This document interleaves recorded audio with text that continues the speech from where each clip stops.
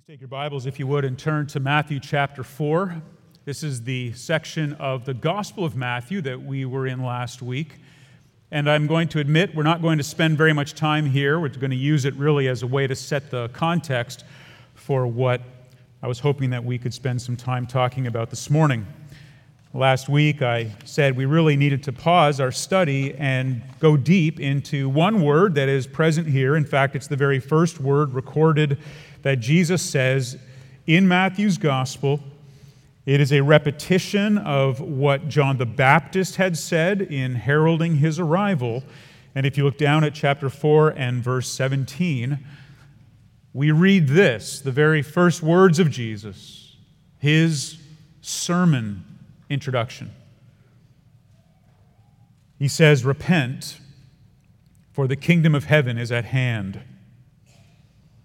Just a few simple words, nothing particularly unique in that. Been heard before.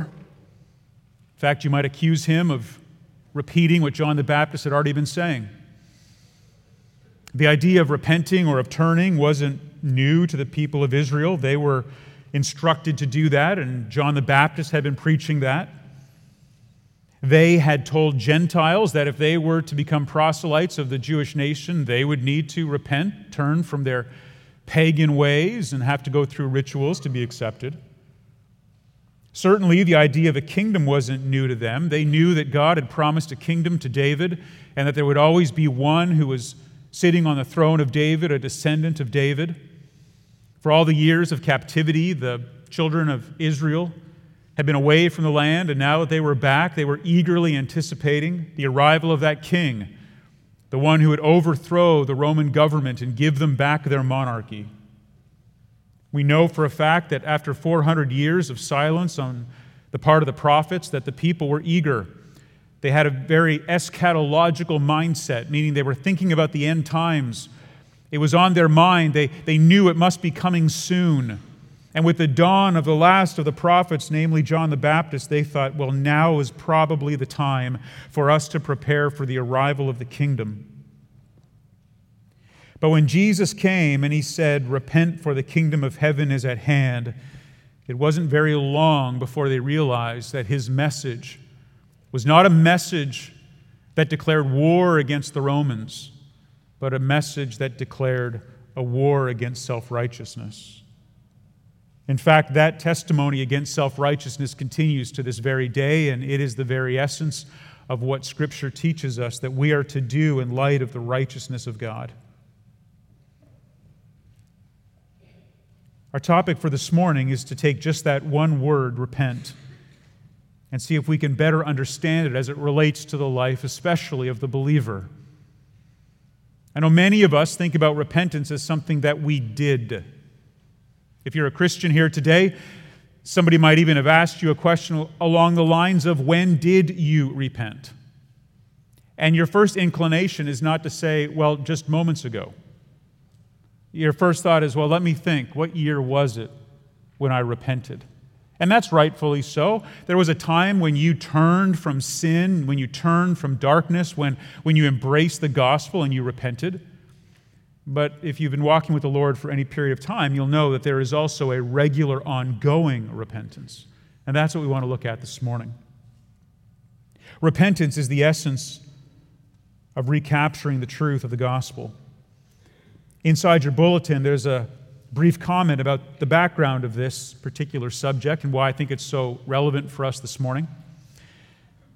If you were to go back in history, you would know that in 1517, a monk named Martin Luther did something that was not nearly as dramatic as we've made it out to be. Quite frankly, it was a rather normal practice, and that was to take a statement that had been written and nail it to the doors of Wittenberg Chapel. And the reason why that's not so dramatic is because they didn't have a mailbox. That isn't an option back then. That was just how you delivered what you wanted to say. But he did take this rather long document. He nailed it to the door of the chapel. Copies were made. And very soon, people began to realize that this monk had some ideas that were spreading. And one of the main issues for him was the fact that He was appalled by the Roman Catholic practice of selling forgiveness. And he wrote 95 statements. They were called theses. 95 statements. And the first 3 of them are given to you there, and you can see why it's relevant. The first 3 read like this: when our Lord and Master Jesus Christ said, "Repent," in Matthew 4:17, He willed that the entire life of believers to be one of repentance. This word cannot be understood as referring to the sacrament of penance, that is, confession and satisfaction, as administered by the clergy. Yet it does not mean solely inner repentance. Such inner repentance is worthless unless it produces various outward mortification of the flesh. Luther's argument was that genuine repentance could not be bought and sold. Genuine repentance was not going through a system of feeling sorry, talking to a priest about what to do, praying a certain number of prayers, and then through that being absolved of your guilt. Furthermore, even if you did have internal guilt, that wasn't enough, because it's not enough just to be sorry. There also had to be a change in the outward expression, in the outward life. This teaching, which has been available to us for 500 years, is no less relevant now as it was back then. And this morning, what I would like to do is guide you through this topic by asking and answering some questions. You'll see them there in your bulletin. The first question: what does it mean to repent? Secondly, why does a person repent? And thirdly, how does a person repent? Initially, my plan was to go through the Scriptures and provide more of a systematic approach to this. But that's not typically what I do. It's not my practice, and it's not something I'm very comfortable with. And so what I ended up doing was looking at the third point in Psalm 32, and as I went through that, realizing that's really sufficient to cover almost everything that we want to say here. So we will spend just a couple of moments on point 1 and 2 and the rest of our time on point 3. But let's begin by looking at Romans chapter 2, verses 1 to 4. If you have your Bibles, please turn there. Romans chapter 2, verses 1 to 4. I want to answer the question, what does it mean to repent? While you're finding your way there, I can repeat that the idea of repentance as it relates to the gospel is clearly a central component of it. We had a wonderful time today in the Sunday school class earlier talking about what is the gospel. What is the gospel that we preach here at our church? And obviously, when you talk about the gospel, you talk about repentance. But there is so much more to it. It's such a rich doctrine that I think a passage like this helps to bear it out. So Romans chapter 2, verses 1 to 4. I'm going to start in verse 4, and then I'm going to go back to the beginning. Paul is making an argument, a reasoned argument, a logical argument, and he ends the section by saying, "Or do you presume on the riches of his kindness and forbearance and patience, not knowing that God's kindness is meant to lead you to repentance?" What does it mean to repent? It means to respond to the kindness of God. It means to respond to the kindness of God. He is slow to anger. He is abundant in grace and loving kindness. And He waits patiently that those whom He calls to Himself in saving faith would repent and turn to Him. Paul is arguing here that the riches of His kindness, the riches of His forbearance, the riches of His patience, they are spurned and you act like you don't really believe they exist when you refuse to receive His kindness in the form of repentance. Well, let's go back to see where the argument comes from. Verse 1, "Therefore," he says, "you have no excuse, O man, every one of you who judges." If you are judgmental, if you say that something is right and something is wrong, if you have a moral compass, if you have a conscience, you are a judge. And we are all judges. We all judge each other. And Paul is saying that It doesn't even matter if you judge people based on what Scripture says, because everybody judges. Even though they might say there's no moral absolutes, they will absolutely cry foul if you do something that runs across their concept of what is fair, especially if it involves them. And so he says, you have no excuse because you judge. For in passing judgment on another, you condemn yourself because you, the judge, practice the very same thing. You're a hypocrite. You judge people all the time. And therefore, you too will be under judgment. We know, verse 2, that the judgment of God rightly falls on those who practice such things. If you judge, you should expect to be judged. Do you suppose, O man, you who judge those who practice such things and yet do them yourself, that you will escape the judgment of God? What does it mean to repent?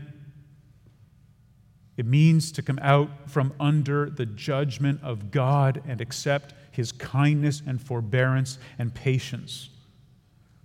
If you are not a Christian here this morning, if you have not put your faith in Christ, may I remind you this morning that you do remain under the just judgment of God, but that there is no matter of cleaning yourself up that is going to improve your situation. There's nothing you can do to offset or to mitigate His anger. The only thing that can be done is to accept that somebody else has already taken on all of that anger and wrath and satisfied it. Every other world religion simply tries to reduce the degree of anger that a holy God has against you, and then try somehow to pay down that reduced debt. Like some kind of bankruptcy settlement. You could never pay the full debt, but maybe if they would just reduce it down enough, you could get onto a payment plan and you could begin to put some kind of dent in what you owe. The gospel says none of that. The gospel says it is a debt beyond your wildest dreams, beyond your comprehension, and not one single cent is going to be reduced, because to do so would be to violate the holiness of God. It must be paid, and paid in full. So what do? The only thing you can do is put your faith in the one who came to pay it on your behalf. That's what it means to put your faith in Christ. That is the kindness of God, His forbearance and patience.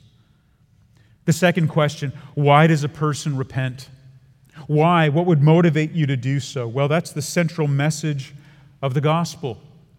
It's a central message also of the Gospels. In fact, we go back to where we were just a moment ago in Matthew chapter 4 and verse 17. I could answer the question, why does a person repent, with this simple answer. We're commanded to, and Christ can help. The reason why we repent is that we're commanded to. I don't think it's incidental that the gospel writers chose to use this command as the beginning of Jesus' ministry. What does Jesus want you to do? He wants you to repent. And the fact that He is telling you that you must repent and that it is because the kingdom is at hand, it is because the King is at hand. And this gracious King says, turn to me in repentance and I will receive you and I will forgive you. Why does a person repent? It's because they've been told to. And because the one who tells you to also says that He will forgive you. What does it mean to repent? It means to not presume on the riches of His kindness, but to be led to repentance. Why do we repent? Because He has commanded us to, and because He will forgive. And finally, how does a person repent? Now turn to Psalm 32. This is where we're going to spend the rest of our time this morning. Psalm 32.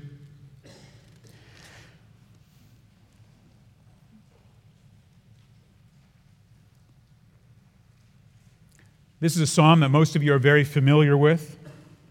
It's the sister psalm to Psalm 51. Both of these psalms are well known because they are believed to be psalms that were written by King David in response to the horrendous sin he committed with Bathsheba. This is a beloved psalm and has been since the time that it was written. It is a gospel psalm, as Luther put it. It is a psalm that is meant to encourage and to guide. It is a psalm of humility and hope. It is a psalm that Augustine had inscribed on the wall of his bedroom so that from his bed, even as he lay dying, he could read it and meditate upon it. And it is a psalm that I believe will guide Christian and non-Christian alike in knowing what it is that God desires for us with respect to repentance. So there are 4 parts to this psalm. I'm going to give them to you here, and then we'll go through the text. There is a benediction in verses 1 and 2. There is a confession in verses 3 through 5. There's an application in verses 6 through 9, and an invitation in verses 10 and 11. So there's a benediction, a confession, an application, and an invitation. Let's take a look at it. We begin by looking in chapter 32, Psalm 32, beginning in verse 1 and 2. It begins with these words, a maskil of David. Now, no one exactly knows what a maskil is. It was obviously a kind of psalm.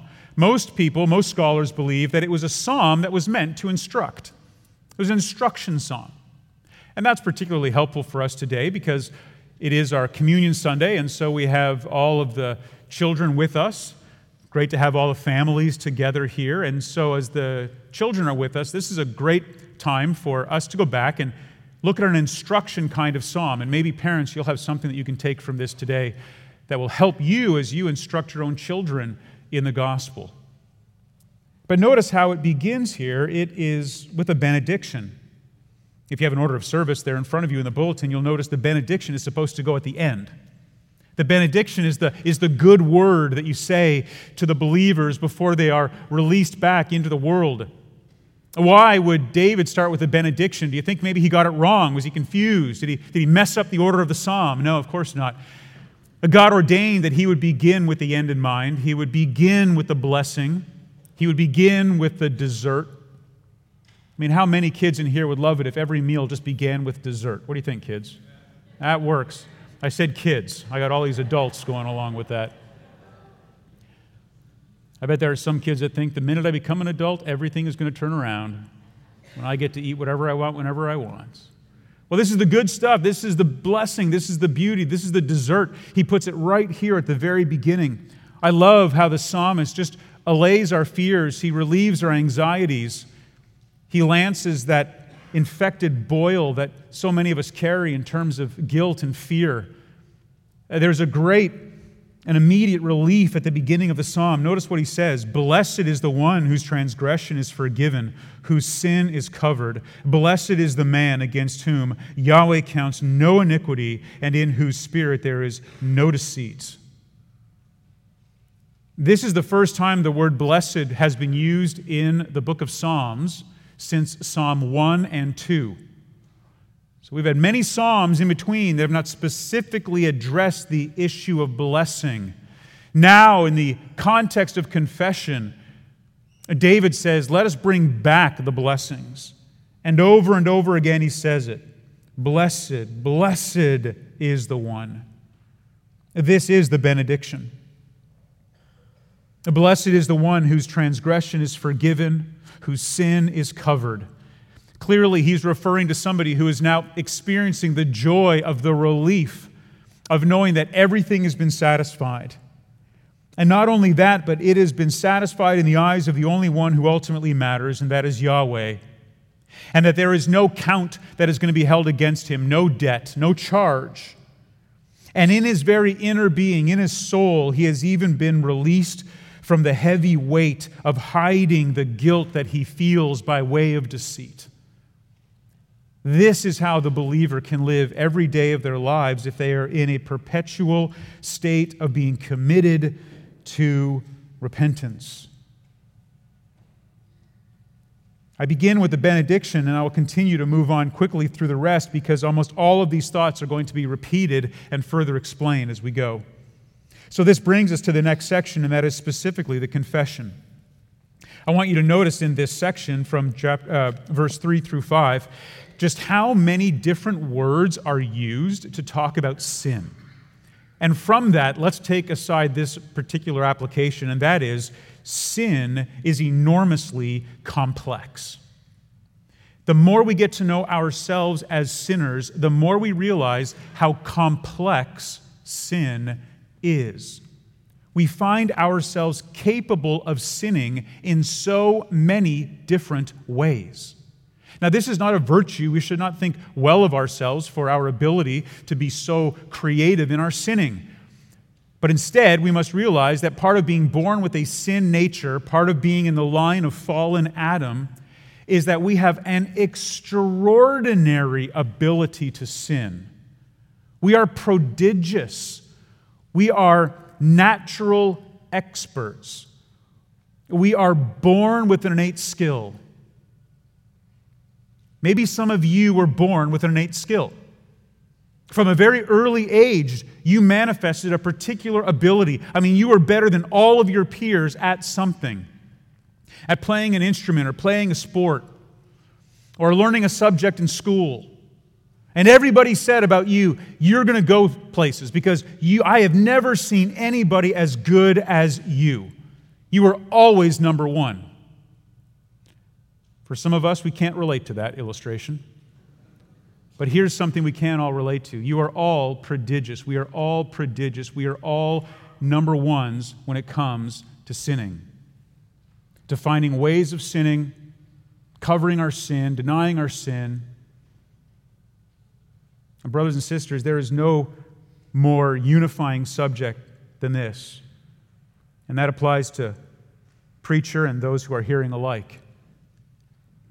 It's a purifying study to talk about sin and to see how important it is to be in a regular, perpetual state of repentance and confession.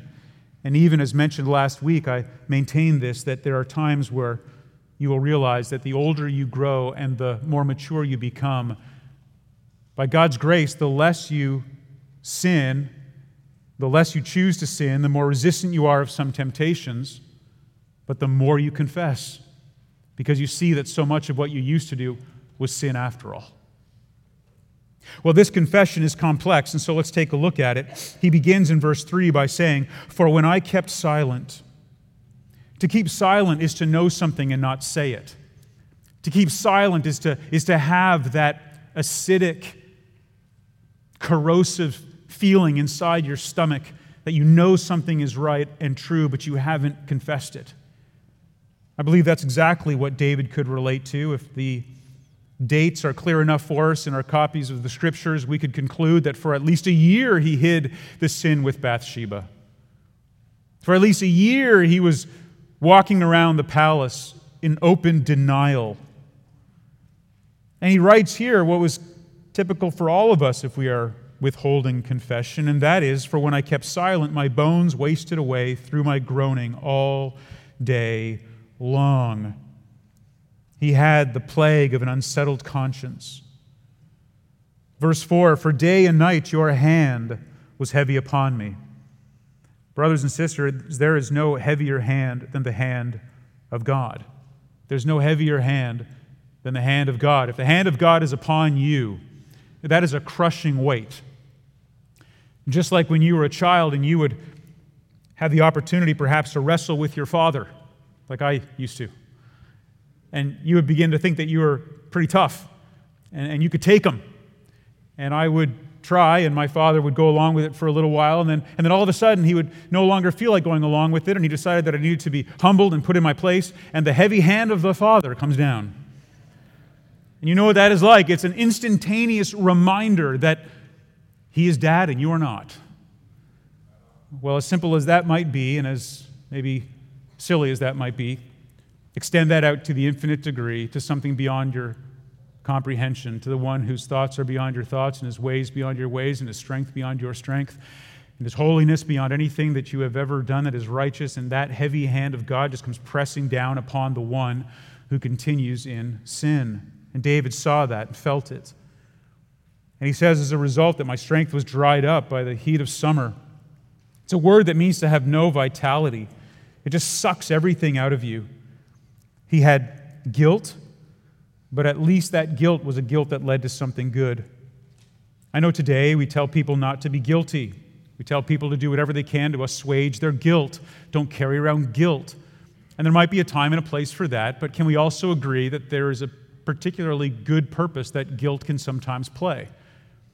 Guilt and sorrow are tools that God uses to bring us to repentance. One of the things that we do when we lovingly share the gospel with somebody is bring to their mind the guilt that they are under. Well, he ends this section with the word Selah. Selah is also a word we're not entirely sure what it means. I was listening to a famous old preacher in his 90s now, and he said that when he was in seminary, one of the students said, Selah is what David wrote when he broke a guitar string. That's not what he said, but it was a pause.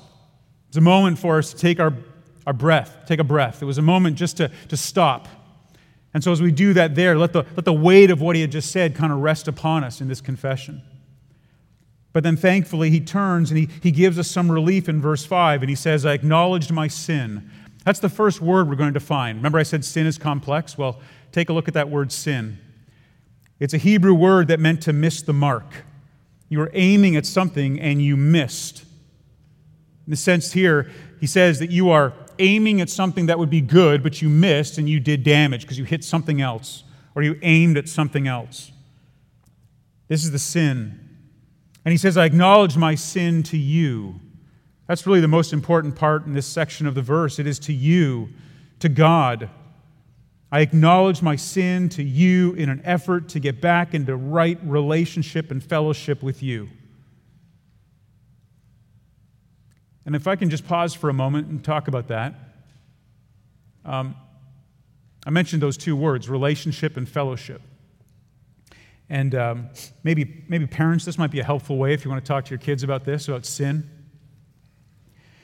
This is something else I heard from an old preacher, but said when he was young, people used to talk about the two ships.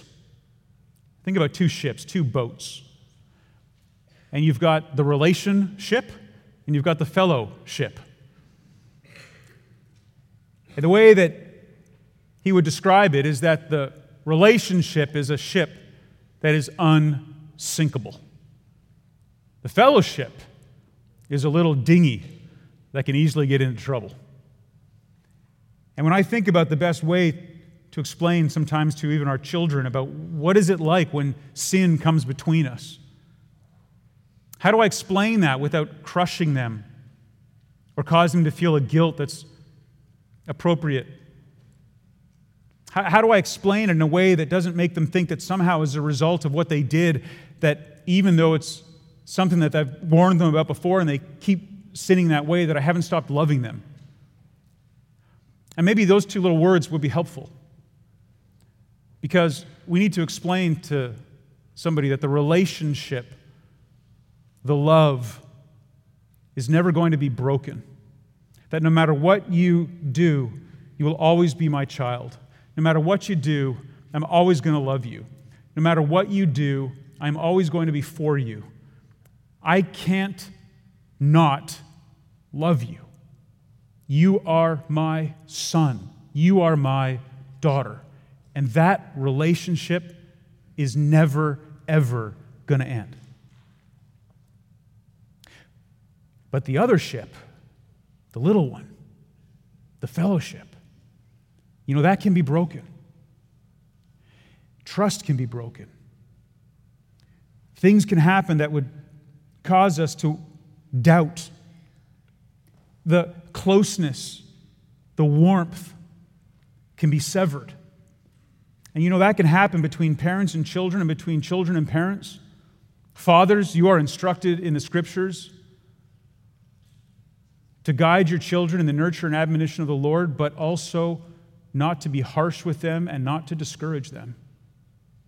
It is true that children, for example, can sin and that fellowship can be tested, but it is true, parents, that we can also sin against our children and that fellowship can be tested.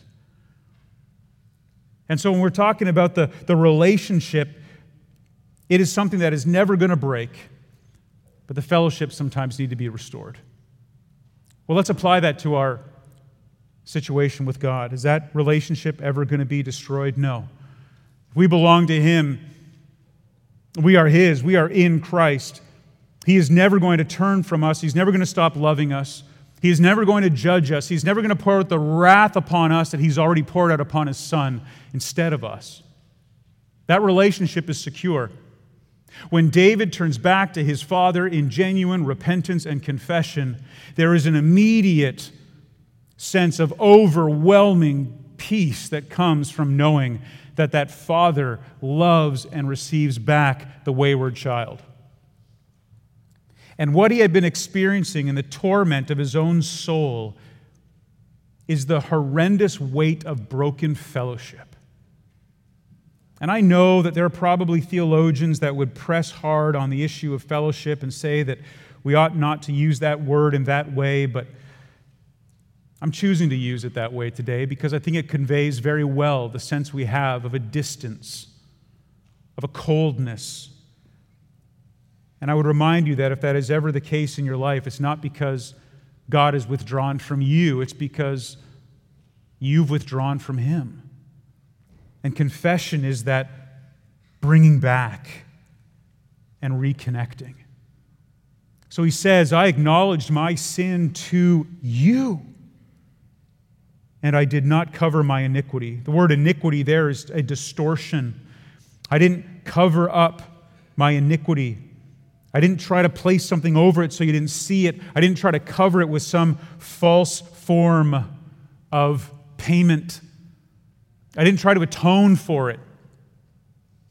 And instead, notice what his response is. I said, I will confess my transgressions. There's another word. So we have sin, we have iniquity, and now we have transgressions. The word transgressions there is the word for rebellion, to revolt. Every time we sin, we engage in an insurrection against the holiness of God, and we deserve the just punishment that comes to those who would do such a thing. And he acknowledges his rebellion, and he says, it's against Yahweh, it's against you, my covenant-making, covenant-keeping God. I have sinned, I have committed iniquity, I have transgressed and rebelled. But notice his response, and you forgave the iniquity of my sin, and you forgave me.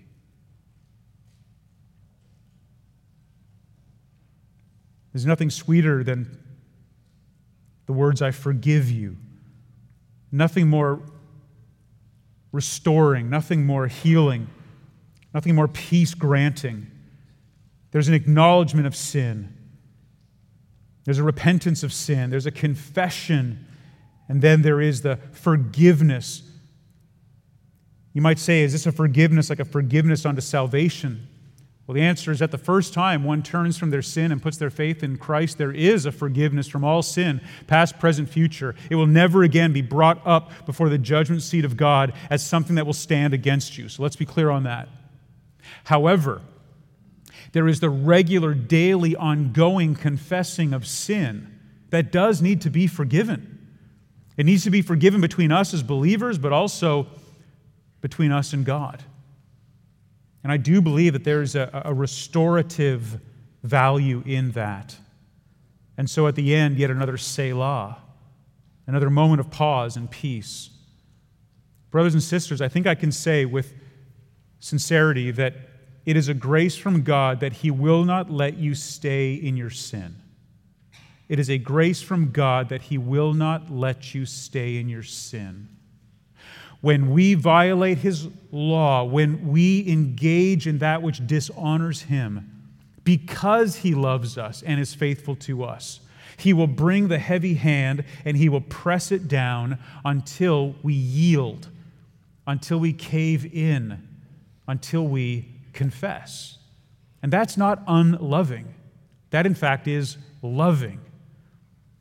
Because even as Proverbs says, the one who spares the rod hates the child.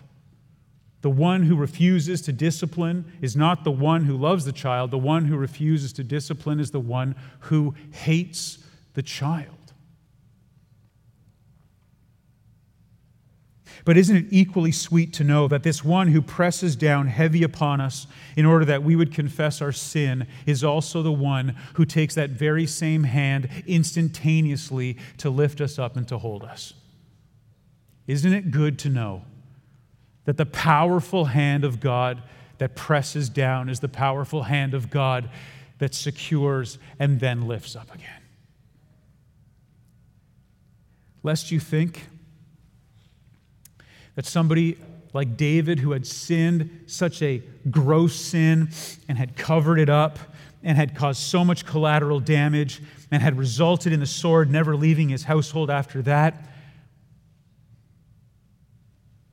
was now therefore disqualified from ever speaking to anybody else about sin. Who are you to talk to us about sin? Who are you to tell us what we should be doing and not doing? Who are you, David, to sit up there in your high holy seat of judgment and tell us that we need to confess our sins? What level of hypocrisy are we dealing with here? That's understandable for us to be thinking. And yet in both Psalm 51, beginning I think in verse 13, and also in this psalm here, I want you to notice what happens. There's a pivot and there's an application. This is the third point here, an application. Look what he says, verse 6 through 9. Therefore, as a result of this, as a result of what he has come through, therefore, let everyone who is godly, and that word godly meant anyone who is in that relationship with God, everybody who knows that they're in that covenant relationship with God, let you, a godly person, already made righteous by God, offer prayer to you at a time when you may be found. He says to God, when you are here, when you can be found, when you are listening, may we, godly ones who have sinned, turn to you. And the answer is that surely in the rush of waters they shall not reach him. In this abundant tsunami of guilt and the rushing waters of the consequences of sin, that as we turn to him in humble confession and acknowledgement, that we receive the great rescue. It will not reach us. You are high on the hill. You are out of the reach of the rising tide. Verse 7 says, not only that, but of God to us, you are a hiding place for me. You preserve me from trouble. You surround me with shouts of deliverance. David himself saying, though a man very much aware of how great his sin was, still, because of God's mercy, was not destroyed, but he was actually hidden and kept and rescued. He says that you put me in a hiding place. That means to be hidden away from all of this mountainous avalanche of consequences. You preserved me from trouble. That means to keep him, and you surrounded me with shouts of deliverance. Off on the horizon is the sound of those who had come to the rescue. And just contemplating that causes him for a third time to interject this Selah. It's a pause. Let it sink in. And now that moment that is so hard to even believe. Look at verse 8. I believe this is David talking about himself. I think that's the I. Now David, who confessed his sin, was protected by God, who was never allowed to make total shipwreck of the faith, he now turns and he instructs others. He says, I will instruct you and teach you in the way you should go. There's no way that any of us can instruct another person in the way they should go with respect to obeying God if we have not received from him a lavish forgiveness. Because we are so hypocritical, all of us. Who are we to tell others what to do when we ourselves have been guilty? David models it for us, though. He says, not because I'm sinless, but because I'm sinful. And because I acknowledge it and because I know God's grace and forgiveness, now from that standpoint, that's my posture. From there, I will instruct you on what to do. Psalm 51 is the same. I will counsel you with my eye upon you. I will watch you. I will guide you. I will give you instruction. Parents, once again, I encourage you, don't allow your own failure to make it difficult for you to instruct your children. I can speak from experience as a dad who struggled for a long time to be able to give consistent instruction to my own children because I know the depth of my own sin. And you know what? They do too. If there's any comfort to you, parents, this might be a revelation, but your children know you're sinners. It's not going to be a massive surprise. And what can be a very fruitful and encouraging time is when you come to them and have to ask for their forgiveness. Have you ever had to do that? Have you ever had to come to your child and ask for their forgiveness because you said something in anger? You acted in a way that was ungodly. You disciplined them in a way that was too severe or harsh. You didn't do something that you said you would do. Brothers and sisters, this kind of instruction doesn't have to come from a perfect person. It just comes from a forgiven person. And he says, I will watch you and do this. And then in verse 9, here's his counsel. Just don't be like a horse or a mule. Just don't be like a horse or a mule. What is he talking about? Horses and mules were the animals that were used in farming, and you had to guide them by using a bit and a bridle. That's the way that you could control them because they were without understanding. You couldn't train a horse. You couldn't train a mule. And so they had to be guided by these artificial means. And he says, don't be like one of them, where you've got to have this thing in your mouth pulling you this way and that. Be sensible. Come to your senses. Understand. Believe. That's the application. Now, finally, here's the invitation in verses 10 and 11. He says, many are the sorrows of the wicked. That's the first group, the wicked. And he says, many are their sorrows. There are all kinds of sorrows that come upon them because of their sin. There's sorrows of regret, sorrows of consequences, sorrows of the sin they know is unforgiven. But the other group here, but steadfast love, that's God's covenant love, surrounds the one who trusts in Yahweh. His love surrounds them. His love holds them.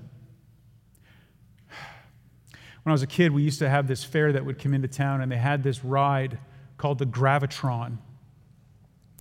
And you would get into this circular enclosure, and you would stand up against the wall, and it would begin to spin. And it would spin faster and faster and faster until the gravitational force pressed you up against the wall. And it would press you so hard that whatever position you happened to be in, when you finally reached that level of gravitational force, you couldn't get out of. You were stuck in that posture. It was so powerful that you literally couldn't peel yourself off of it. It was a horrible ride. I don't recommend it should you ever have the opportunity. But if I can rescue it for a good purpose, it's like that in this love of God. It surrounds, it presses you up against the very wall. You can't escape from it. It surrounds you, it pulls you. And so he says in verse 11, be glad in it. Be glad in Yahweh, rejoice. And look how he addresses those who have put their faith in him. Not the wicked, like at the beginning of verse 10, but he says, be glad in Yahweh and rejoice, O righteous. You can be called righteous. And shout for joy, all you upright in heart. The righteous and the upright in heart are the ones that are defined quite often in Scriptures and quite often in the Psalms as the one worthy to come before God. And one must be very careful not to make it sound like you must work very hard to be righteous and upright and therefore worthy to come to God. Rather, he is saying the righteous and the upright are the ones who are made that way by God, and we know how that's possible because it's through Christ. And isn't it wonderful that he compares these two as the wicked and the righteous, the wicked and the upright? There are only two kinds of people. There are the wicked and there are the righteous, and the righteous are only righteous because they've been forgiven and because they've been redeemed.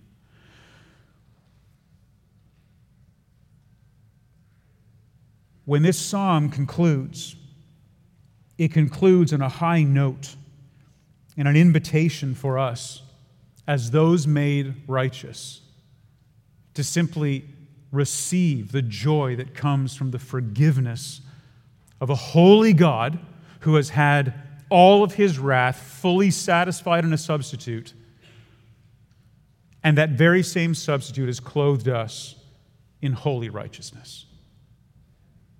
It's also the only way that anyone can come and receive the symbol of the bread and the cup and do so in an appropriate way.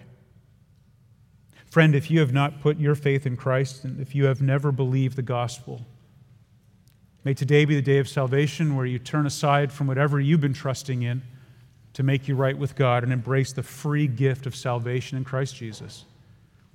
And brothers and sisters, for those of you who are redeemed, may the next few moments be a sweet comfort to you as you are reminded of the forgiveness of all of your sin, past, present, future, and the righteousness that clothes you, so that you can approach this table not hoping that you're worthy, but because you are worthy. With that, let us pray. Our Father, thank you for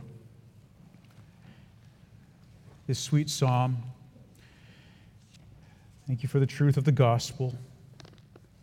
Thank you for the hope that people like David bring to miserable sinners like us. Thank you that you allowed him in your own providence to commit such grotesque sins that it's almost beyond our comprehension, thankfully. But yet in your providence ordained that after the weight of your heavy hand had been upon him, unlike a mule or a horse, because you'd given him sense, he was able then to understand and to see it and to turn. And that you, as a loving Father, instantaneously, spontaneously, and without delay, lavish perfect and full forgiveness. Lord, may that be the sense that each and every person has here today from you, our loving Heavenly Father. For we pray these things in your name. Amen.